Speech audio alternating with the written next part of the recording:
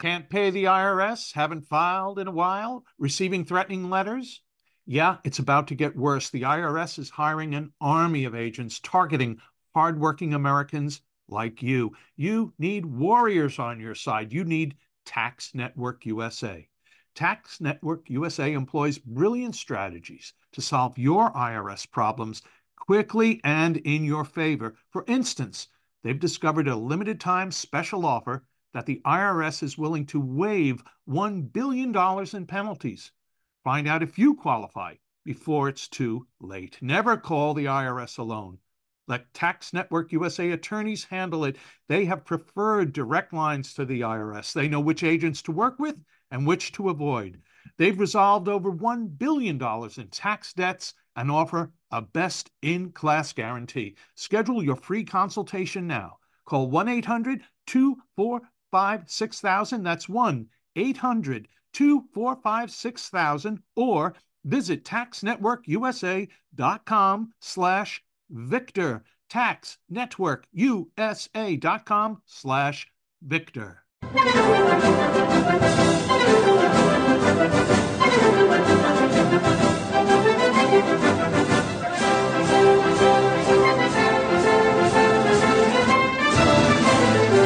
Hello, ladies. Hello, gentlemen. This is the Victor Davis Hanson Show. I am Jack Fowler, the host, but the star and the namesake. That's Victor Davis Hanson. He is the Martin and Neely Anderson Senior Fellow at the Hoover Institution and the Wayne and Marsha Buskey Distinguished Fellow in History at Hillsdale College. He has an official website. It's called The Blade of Perseus. The web address is victorhanson.com. You need to go there. I'll tell you about it at the end of this, towards the end of this particular episode. Victor, I think today a couple of interesting pieces have come up on the great website Powerline. One is about Kwanzaa. One's about a forgotten massacre in America by the Dakota Indians. And those things, and maybe if we have time, Victor, we're going to be a little short today, folks, but there's some insanity going on in California about requirements for toys to be sold. Gender-neutral toys must be sold in gender-neutral parts and toy stores. I mean, it's just crazy. God knows what else will happen in our lifetime in California. But we'll get your thoughts on these issues, Victor, right after we come back from these important messages. Have you heard of cancer-fighting foods? The American Cancer Society discovered diets rich in fruits and veggies may actually lower your risk of cancer. Hopefully you hear this and run to the store for 5 servings of fruits and vegetables every day. If not, you should consider adding Field of Greens to your daily health regimen. Each fruit and veggie in Field of Greens was doctor selected for studied health benefits. There's a heart health group, lungs, kidneys, and metabolism groups, even healthy weight. What your body needs is found in each scoop of delicious Field of Greens. Will Field of Greens prevent, treat, or cure cancer? No, but it's so powerful, it promises at your next checkup, your doctor will notice your improved health or your money back. I got you 15% off and free rush shipping. Visit fieldofgreens.com and use the promo code VICTOR, VICTOR, for your discount. That's promo code VICTOR at fieldofgreens.com, fieldofgreens.com. Warmer, sunnier days are calling. Fuel up for them with Factor's no prep, no mess meals. Meet your wellness goals in time for summer thanks to the menu of chef-crafted meals with options like Calorie Smart, Protein Plus, and Keto. Factor's fresh, never frozen meals are dietitian approved and ready to eat in just 2 minutes. So no matter how busy you are, you'll always have time to enjoy nutritious, great tasting meals. Make today the day you kickstart a new healthy routine. What are you waiting for? For our listeners, Factor is giving you 50% off your first box plus 20% off your next month when you use the promo code VICTOR50 at factormeals.com/VICTOR50. Choose from 6 menu preferences to help you manage calories, maximize protein intake, avoid meat, or simply eat well balanced. With 35 different meals and more than 60 add-ons to choose from every week, you'll always have new flavors to explore. Remember, to get 50% off your first box plus 20% off your next month, head to factormeals.com/Victor50, that's VICTOR50, and use the code Victor50. That's code Victor50 at factormeals.com/Victor50 to get 50% off your first box plus 20% off your next month while your subscription is active. We're back with the Victor Davis Hanson Show. And Victor, before I pose something to you about, I think we should start off with the Kwanzaa. Let me just take a minute quickly to welcome back a great sponsor of our podcast. That's Hillsdale College. And I want our listeners to know that Victor is one of the professors in 3 of the over 40 free online courses that Hillsdale College offers. The first course is American Citizenship and Its Decline. That's based on Victor's best-selling book, The Dying Citizen.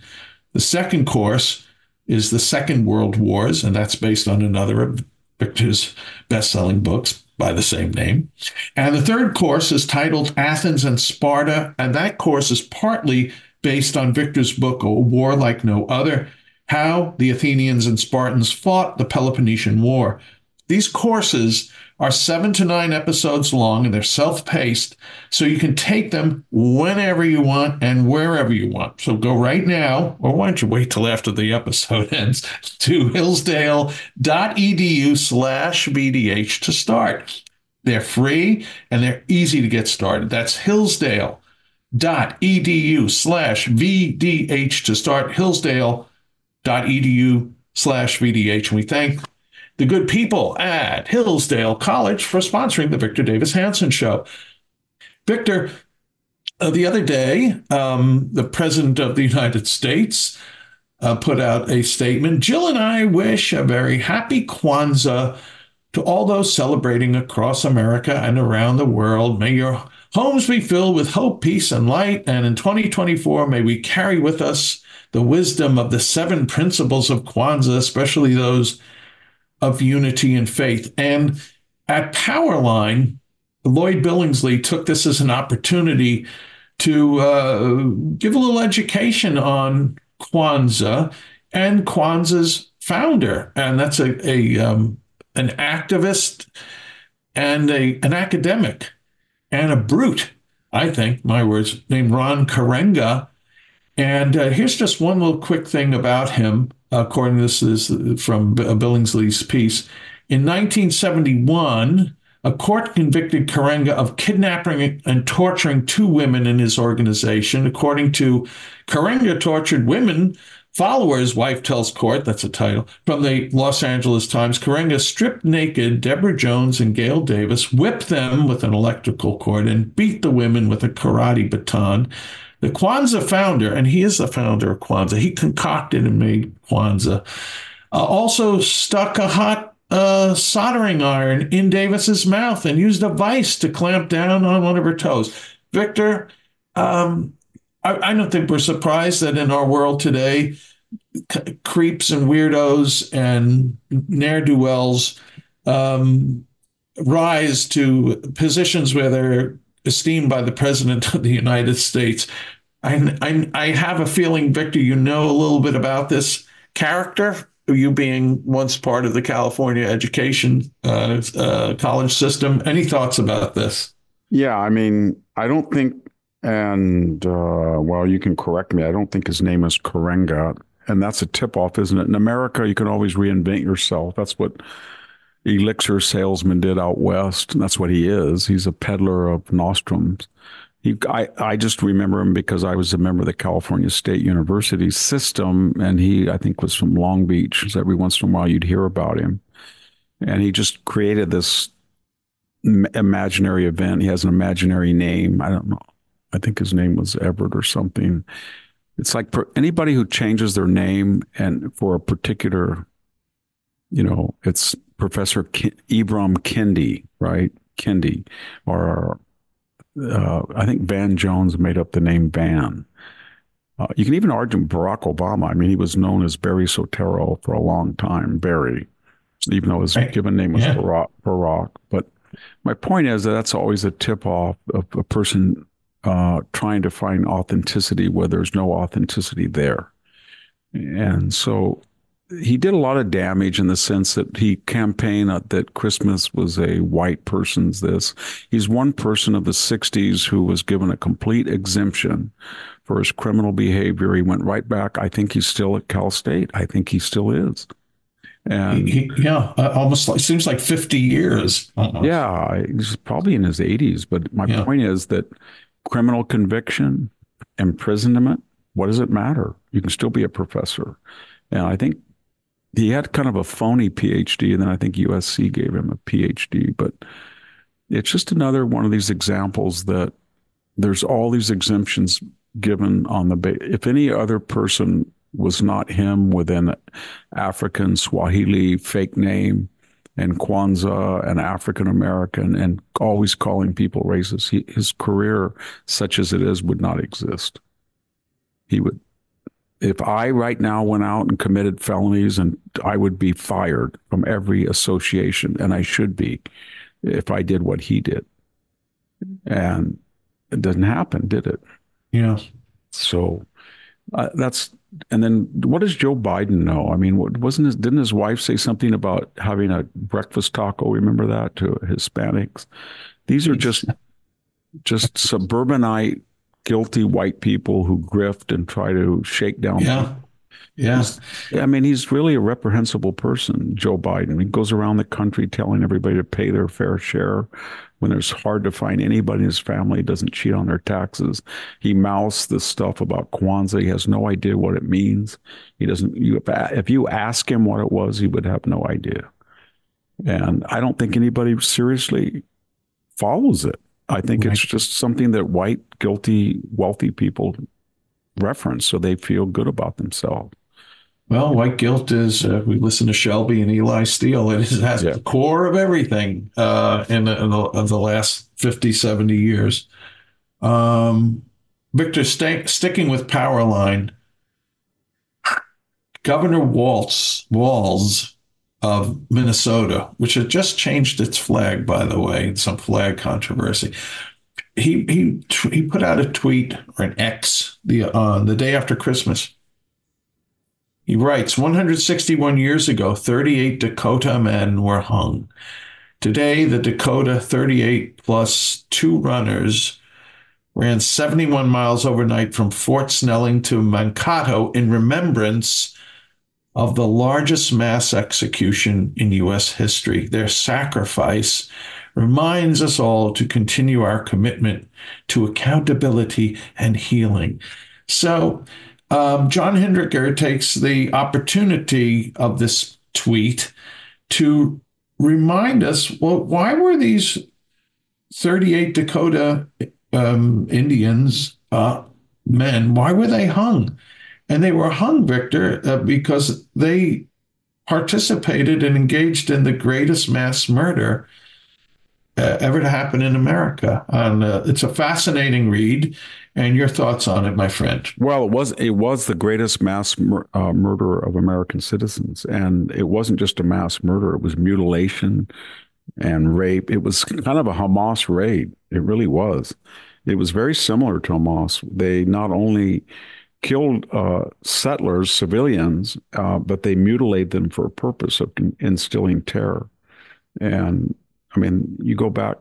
One of the things that people don't talk about is these collisions of civilizations. I'm not excusing the brutality on either side, but they're never 100%, 0%. When Hernan Cortez went in 1521 to Tenochtitlan, he met a society that was ripping the hearts out of sacrificial victims at over 20,000 a year and was practicing ritual cannibalism. So it wasn't like the Aztecs were beloved. The only reason he destroyed Tenochtitlan, the Aztec Empire, he had 100,000 Tlaxcalans that hated them more than they hated the Spanish. And the same was true about the Lakota and the Dakota Indians. They were very fierce tribespeople, and they went in and butchered people people being other indigenous tribes.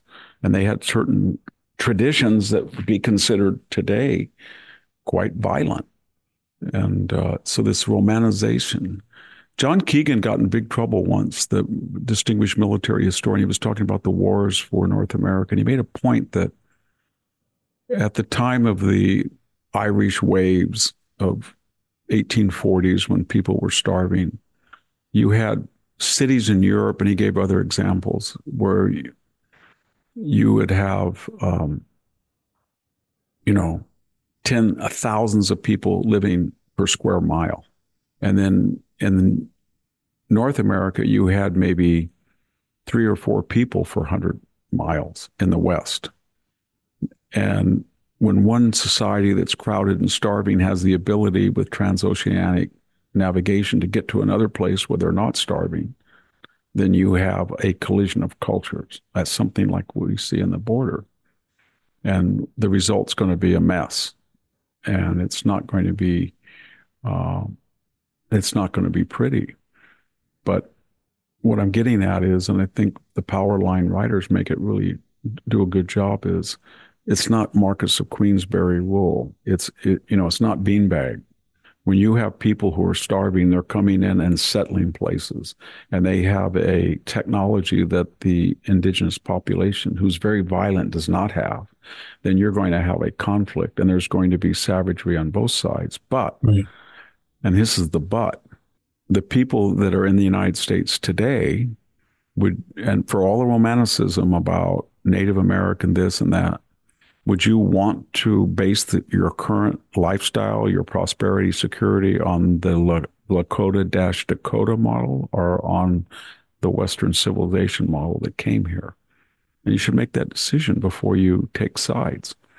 And when you look at the number of atrocities, it's the people that were this Governor Walz. They think there's a bunch of wealthy white people that came across in beautiful ships, and then they landed in the East Coast, and they got on these luxurious wagons, and they had all this money, and they came out and they just started slaughtering. It wasn't that way at all. It was this. They were the poorest people in the world. They died in droves. They died of diphtheria. They died of every imaginable disease. They had nothing, and they came out and they were hard scrabble. And they fought with Indians, and Indians tried to exterminate them, and they tried to exterminate, and that's what happened. But the net result of it is they did something I don't think any other. They did create, I'm pretty sure that the land that is devoted for reservations is larger than 11 individual states. Not together, but 11 individual states. And it's a huge amount of acreage. And it's very wealthy. And so that, whatever you want to say, there was something that the conquering power did. And everybody says genocide, but it was not a systematic genocide at all. It was disease. It was challenge and response. So one side brings to the New World people with malaria, or people with smallpox, or people with different types of traditions that are injurious. The other side gives them what? Sugar, tobacco, cocaine, venereal disease. Do you say, oh my God, if those crazy Spanish or British just hadn't have gone to the New World, they wouldn't have discovered sugar, or they wouldn't have had tobacco, or they wouldn't have had venereal diseases, or they wouldn't have known anything about cocaine. No, it's tragedy. It's not melodrama. That's what history is. Well, Victor, we're going to shotgun a few quick items here to get your views, and the next one we're going to talk about is surgery, the American College of Surgeons, and their deep embracing of DEI, and we'll get to that right after these important messages. Hey folks, if you've been listening to our show, you've probably heard Victor talk about Hillsdale College. It's one of the few colleges in the U.S. still interested in teaching truth. What you probably didn't know is that they have over 40 free online courses. And Victor is one of the professors in 3 of those courses: American Citizenship and Its Decline, based on Victor's book, The Dying Citizen, How Progressive Elites Tribalism and globalization are destroying the idea of America. The Second World Wars, based on his book by the same name, and Athens and Sparta, partly based on his book, A War Like No Other, How the Athenians and Spartans Fought the Peloponnesian War. Don't you wish Victor would have been one of your professors in college? Well, now you can join him as he covers some of the main ideas of his books with Hillsdale College's online courses, all available for free. That's right, for free. The courses are 7 to 9 episodes long, and they are self-spaced, so you can take them whenever and wherever. I think I'm going to start with American Citizenship and Its Decline, where Victor explores the history of citizenship in the West and the threats it faces today. Threats like the erosion of the middle class, the disappearance of our borders, the growth of an unaccountable deep state, and the rise of globalist organizations. Hey, start your free course with Victor Davis Hanson today. Go right now to hillsdale.edu/VDH to start. It's free and it's easy to get started. That's hillsdale.edu/VDH to start. hillsdale.edu/VDH. At Just the News, we break the stories others in the media ignore or are too afraid to tell. We did it on Russia collusion, Hunter Biden, and the security and intelligence failures that preceded January 6th. Our stories have real impact and reach because we stick to the facts. I'm John Solomon. You can help me expand our honest, unvarnished, and unbiased reporting by becoming a premium member at Just the News. You'll get an ad-free experience and exclusive member-only access to events, and you'll be helping us dig up more truth. Join today at justthenews.com/subscribe.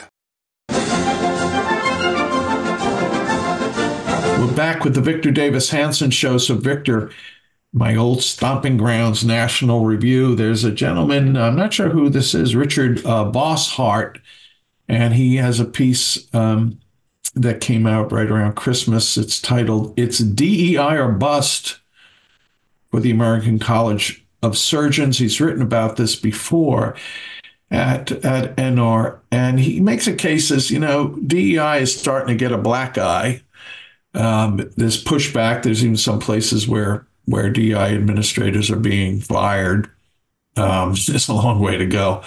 And let me read this. He writes, and yet, despite what's seeming that the trend seems to be abating, and yet the American College of Surgeons has grabbed onto the ideology of structural racism and just won't let go. After embracing anti-racism and DEI in 2020 and promoting the ideologies at the 2023 Annual Clinical Congress in October, the leadership of the ACS, American College of Surgeons, is seeking to further embed anti-racism and DEI in the college and into surgical practices. They've created something called a toolkit that they're forcing surgeons to follow. And the author of this piece says the toolkit is an exhaustive, some might say exhausting, compilation of everything related to pushing the narrative of systemic and structural racism as the source of disparities, including minority representation within the American College of Surgeons and clinical outcomes in minority surgical patients. Blah, blah, blah. No, not blah, blah, blah. I'm not attacking the article. I'm just going to stop reading that. Victor, it's been a while since we've talked about this, but that DEI would come into something that really has to be about meritocracy and not about anything else. I mean, who wants to have brain surgery by somebody that really shouldn't be practicing brain surgery, but for other reasons? Anyway, your thoughts about this, Victor? Well, everybody, when they looked at woke or affirmative action, then when we went into DEI and woke, they all said, well, it's in the English department. Who cares? I think the English department matters. So what if people are not learning King Lear and Macbeth and they're reading Professor Kendi? Big deal. But that wasn't that was bad. But the problem was it was an assault not on the English department, but on the whole idea of meritocracy and standards. And it was a commissariat. It was a Soviet idea that you were going to inject ideology into the evaluation of performance. And the goal would be to be an enforced equality, now redefined as equity on the back end, equality of result. And that would require a lot of coercion in government, power, money, leverage. And that's what we have. And now it's intruded into United Airline pilots, military efficacy. And by the way, they have lowered standards. For example, when you put women in combat, you have to lower the physical requirements. And then they said they weren't going to do that, and they have done that. And the same thing is true now about medicine. We're going to use criteria, and it's happening. It's not that this is going to happen. This has been happening since George Floyd, where we've had radical recalibration of medical school. We get to the point now that I had a very well-known, I won't mention his name, commentator write me and say basically his son, who went to a very distinguished school, applied to 16 medical schools and could not get into one. And that's the story I've heard again and again, and based on the fact that these people are white males and they're very good. And so we're going to now, but you know what's weird is I can tell you that when Barack Obama has a serious medical incident, or Joe Biden has a serious medical incident, or Professor Kendi has a serious medical incident, or Michelle Obama has a serious medical incident, she's going to call everybody around, and she's not going to ask for the race, sex, sexual orientation of the surgeon to save her life. She's going to ask, how many surgeries does this person have? What is his record? That's what they're going to, but that's not going to apply to other people because they have means of getting around the very system that they've created for us. And I think it's frightening because it's something that everybody should remember why the United States works. We were the only country that had this Constitution whose natural evolution, from the very beginning, it said all men were created equal in the Declaration. There wasn't a mention of race in the Constitution. The natural expression of the Constitution was the evolution, not to change the nature of it, but just to reinforce the idea that if you applied the Constitution in its innate form, and didn't try to massage it or interpret, just here it is, that it would include equality. And that's why people came here. And it gave them a chance to have an idea, an invention, a discovery where they could not be censored. They couldn't say, hey, you're a Catholic. You can't invent the phone. Hey, you can't do this. And we did this with blacks for a while, but we got over it. And we said, in addition to that, come to the United States. You can have your own company. If you're Elon Musk, come over here. We want you. If you look at the number of immigrants that came legally, they came here for one reason, that they felt there were restrictions, ideological or racial or religious. So what's wrong with the Islamic world? Every time you get a very talented person, he butts up against fundamentalist Islam or an autocratic government in Syria or, somewhere like Iran. That's the problem. And you can't fully express your idea or your new invention or something. There's always going to be a bridle. Not here. That's why Communist China suffers from the same malady. If you butt up against the hierarchy in Beijing or Communist Party ideology, you're going to be in trouble unless you bribe your way through. But here in the United States, we're going to be the marketplace of ideas. Just come over here, and if you have a better idea based on its logic or its utility or its efficacy, you're going to succeed, and you're going to be compensated in a very lucrative manner. And that was an engine of opportunity and dynamism. And now we're doing exactly what we said that we would never do. We're destroying that entire vision, that entire protocol. We're saying, you know what? Whether you have an idea or an invention or a skill or training or education is going to depend on basically the color of your skin or your gender or your sexual orientation. Sorry, that's just the way it's going to be, because we're going to engineer a society that's I wish I could say proportional representative, but it's not anymore. It's repertory. And Imagine if that was the mindset 100+ years ago. George Washington Carver would have been the wrong race, right? To be in what do you think the mindset would be if it was the NFL and the NBA today? You just said, you know what? That the NFL is too black. I'm sorry. It's not. We just systematically discriminate against Asians and Latinos. Whites are underrepresented, but not as bad as Latinos and Asians. There must be something fundamentally racist. And somebody, no, it's just, what is it? Tell us what it is, why they are not being represented on the very lucrative playing field like African Americans.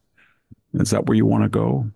And we can do that with all sorts of things if you want to government engineer things. And it's very deadly when you do, because we have historical precedents for people who tried to do this. And they didn't all start out like Pol Pot and Stalin.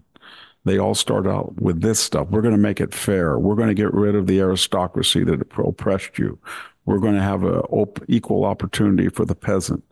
And then it descended into this. So Did you see that? Did you see that Project Veritas, or it was James O'Keefe? I don't know if he did it under his own auspices. They caught the IBM executive about white males and stuff.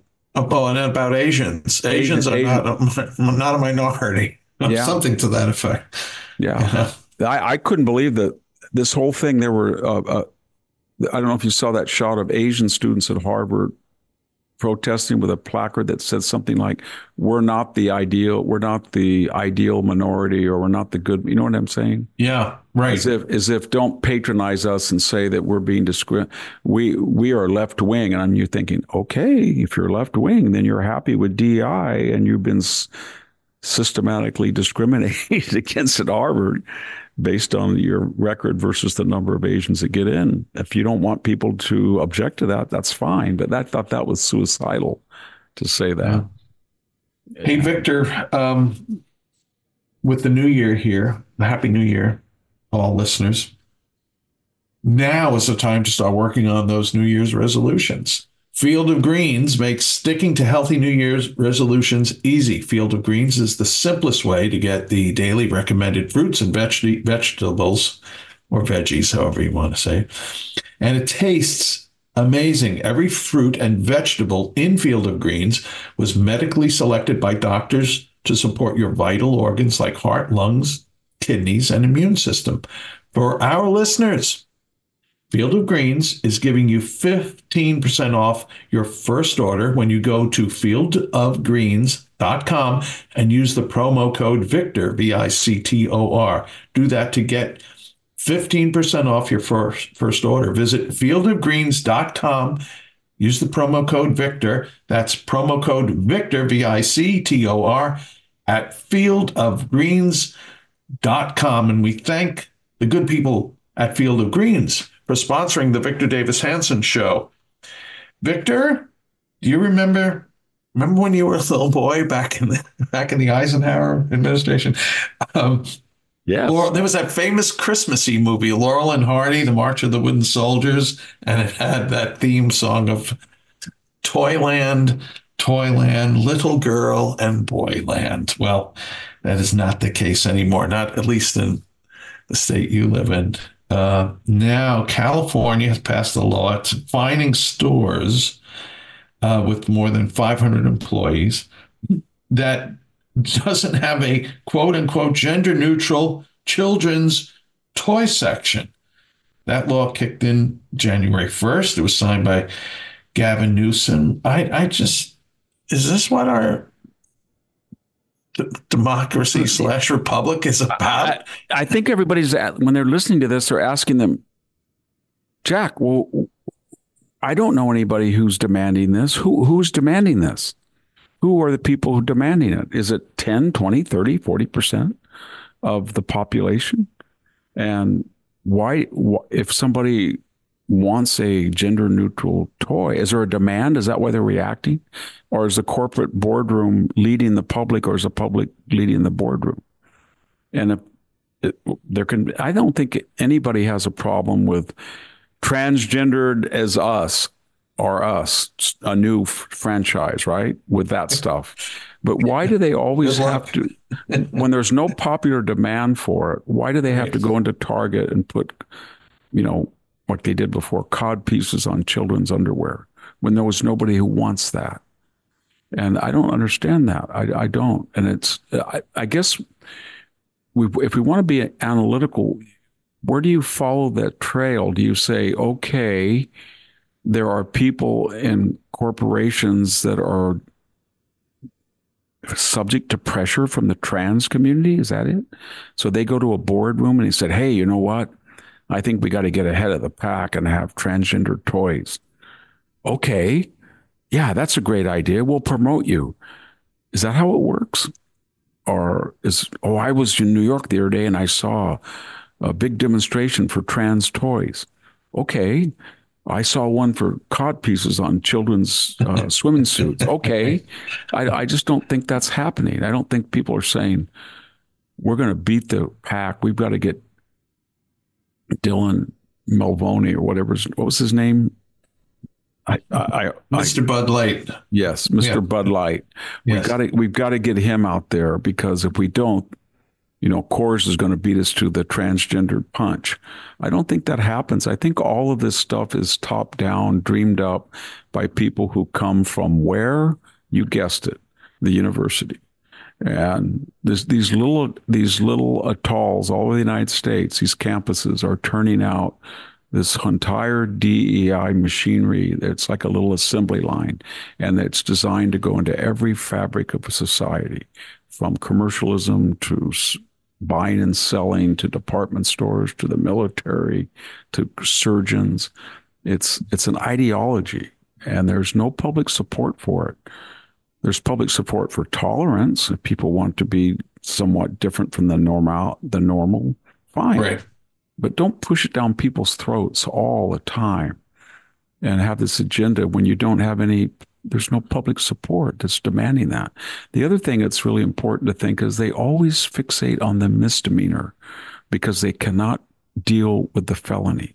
So they're telling America, the big problem right now in commercial retail is there's not enough transgendered items. It's not an epidemic of smash and grab.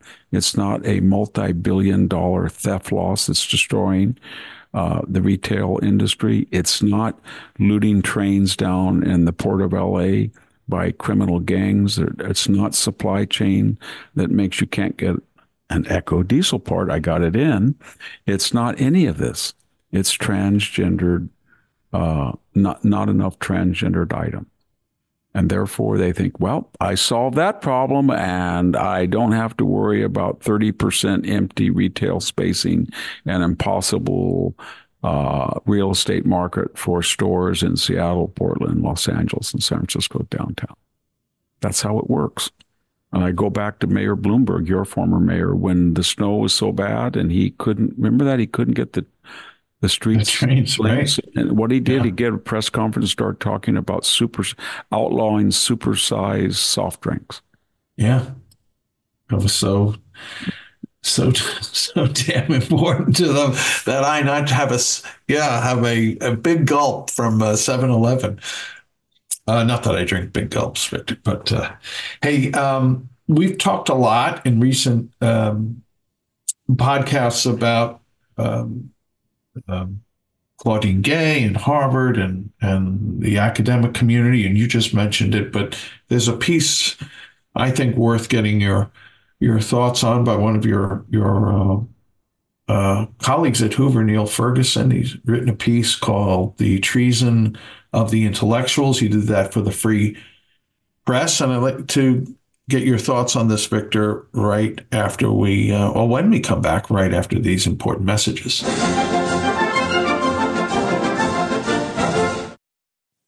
Okay, it's time to commit. 2024 is the year for prioritizing yourself. Begin your new smile journey with Byte, and you could start seeing results in just 2 to 3 weeks. Just order your at-home impression kit today for only $14.95 at Byte.com. Byte clear liners are doctor-directed and delivered to your door. Treatment costs thousands less than braces, plus they offer financing options, accept eligible insurance, and you could pay with your HSA, FSA. Get 80% off your impression kit when you use code WONDERY at Byte.com. That's BYTE.com. Start your confidence journey today with Byte. You can host the best backyard barbecue when you find a professional on Angie to make your backyard the best around. Connect with skilled professionals to get all your home projects done well. Inside to outside, repairs to renovations. Get started on the Angie app or visit Angie.com today. You can do this when you Angie that.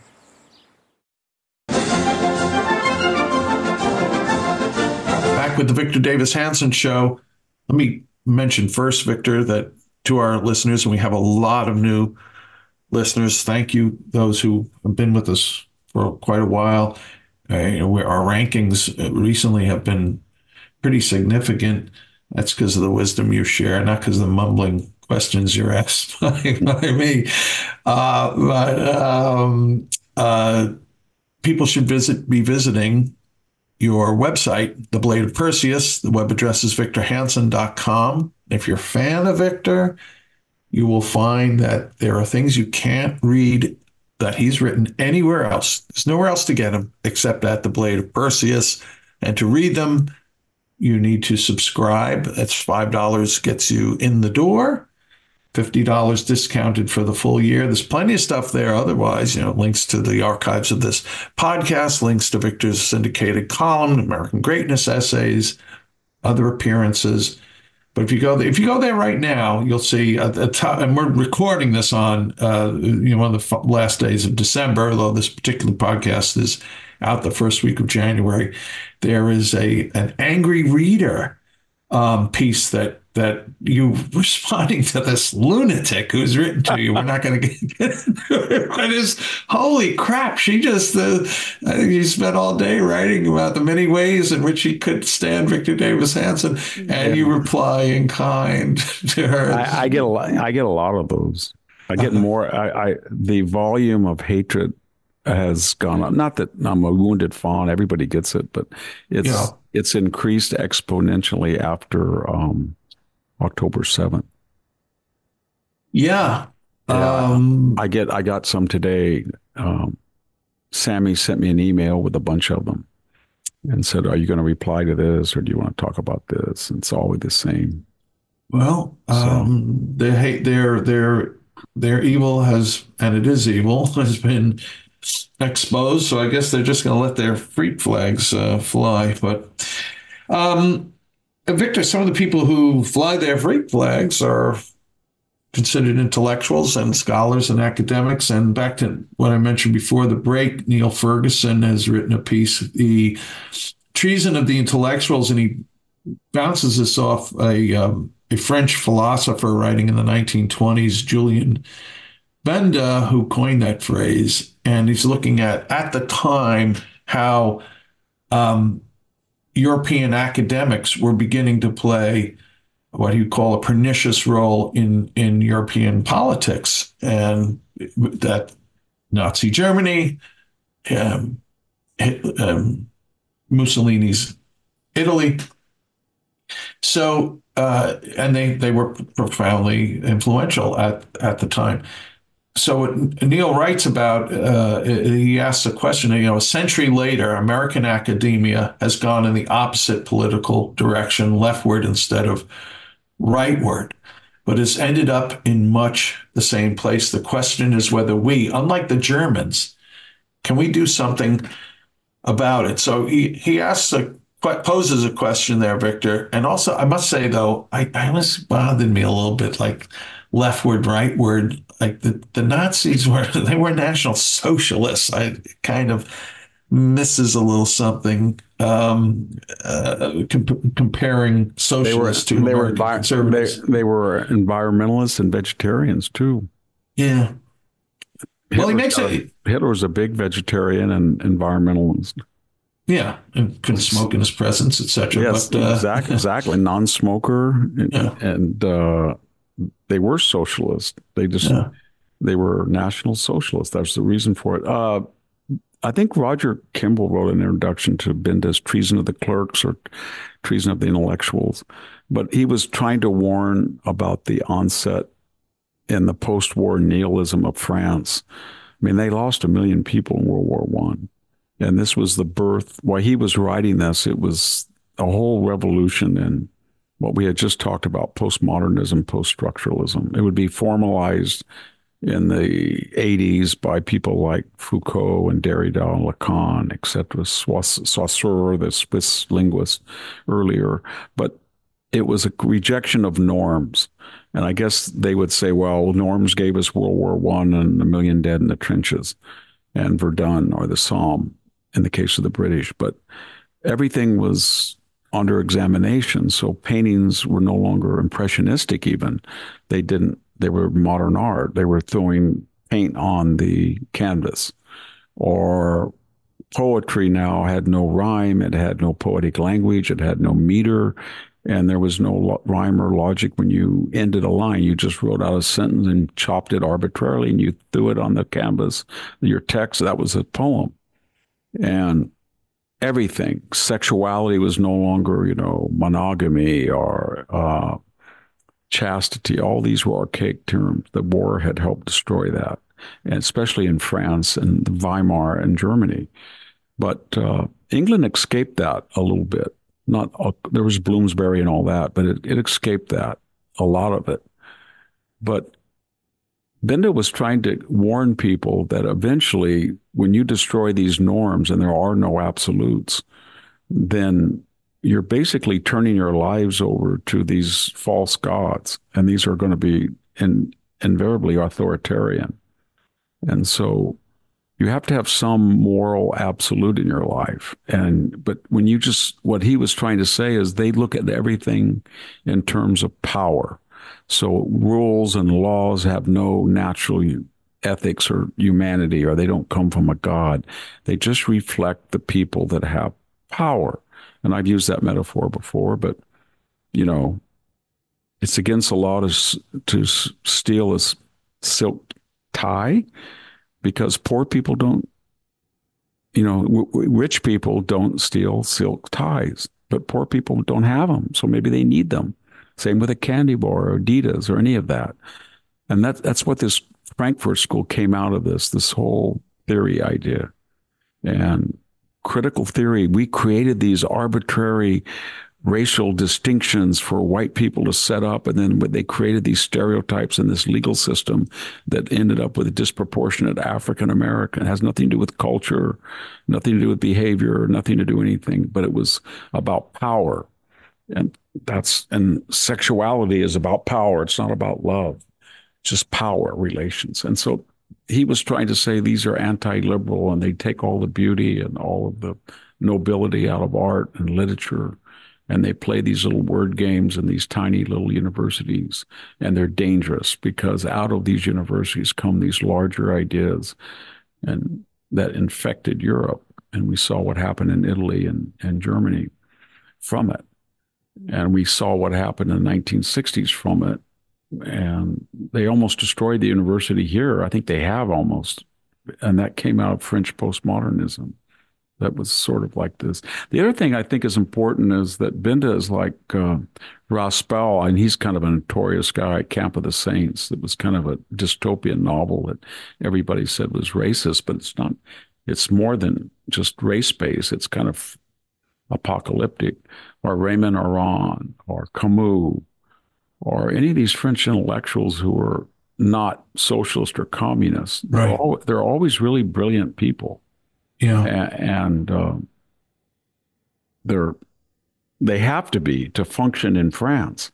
And usually they're tried by fire, and their experience, they know how to argue, they know how to write. And, it's Jacques Barzun, Dawn to Decadence.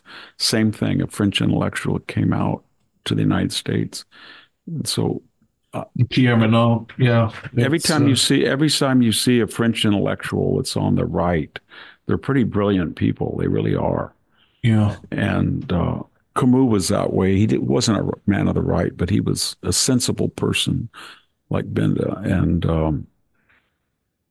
the other thing is, I mentioned a little bit with Sammy, it is true that these pernicious ideas that lead to thousands of people killed, whether they're advanced from the universities, like Heidegger in Germany, or wherever they're advanced. Remember Paul de Man, the big Yale postmodernist who turned out to be a complete Nazi sympathizer during the war. But when you look at the politicians, they're all from the upper classes, and they all were very well educated. And I'm talking about, relatively speaking, Pol Pot, Che, Castro, even Mao was from an upscale peasant family, right? Better than the alternative. Lenin, very wealthy. Trotsky, very wealthy.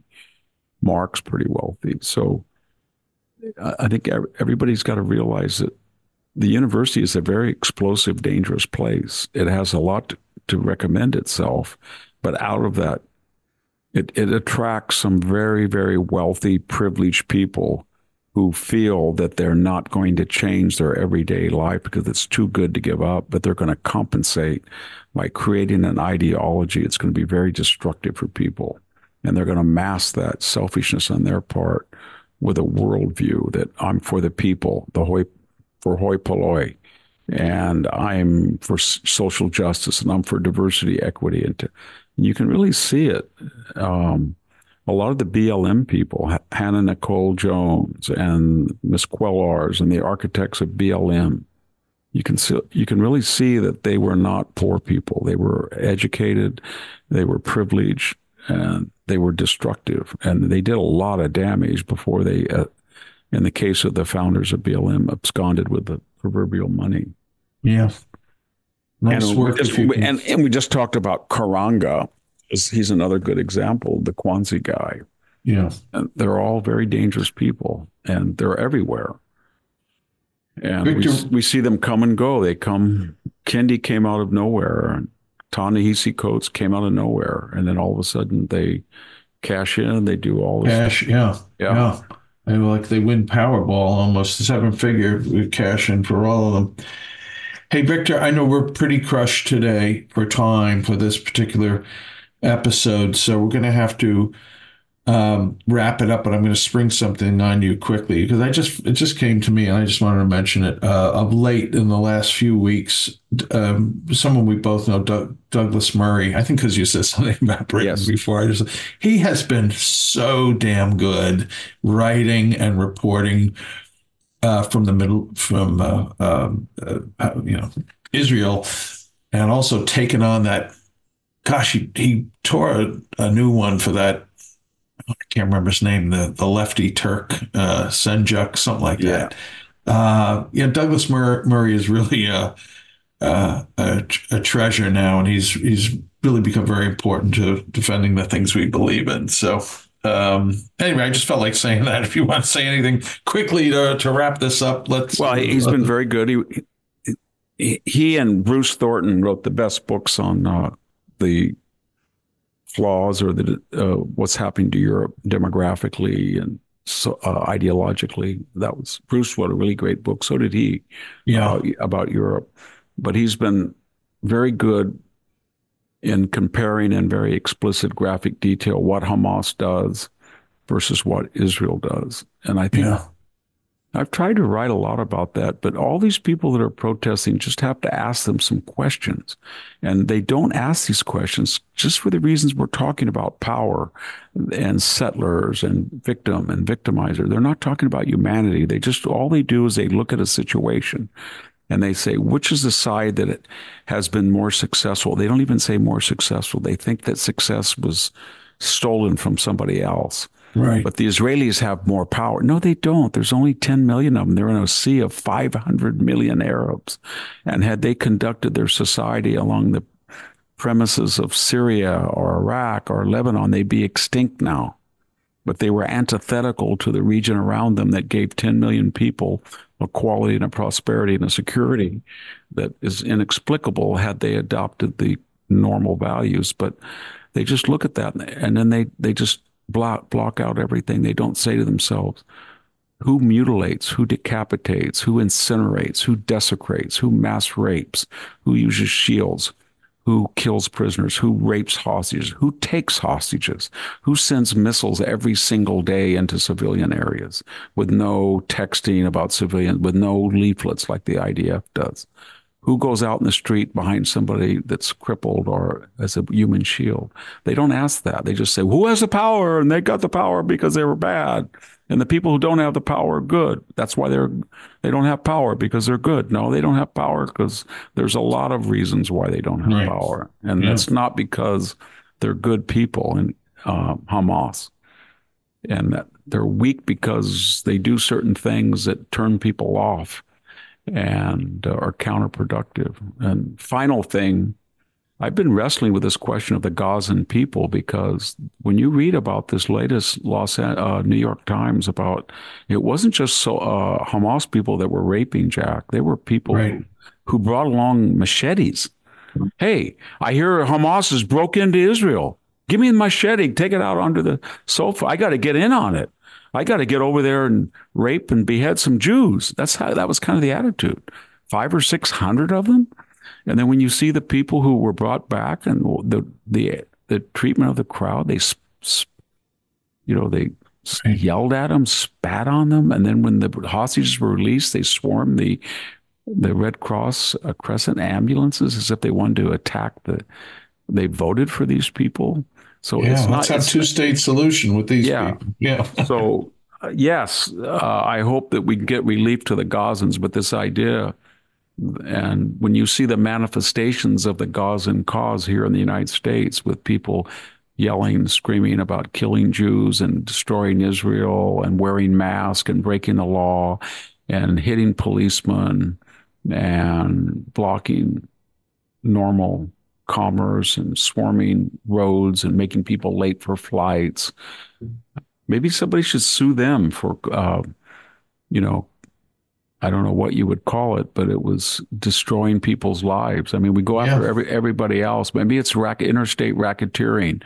And people could sue for the damages if they lost a kidney because of that. I hope, and sue the leaders.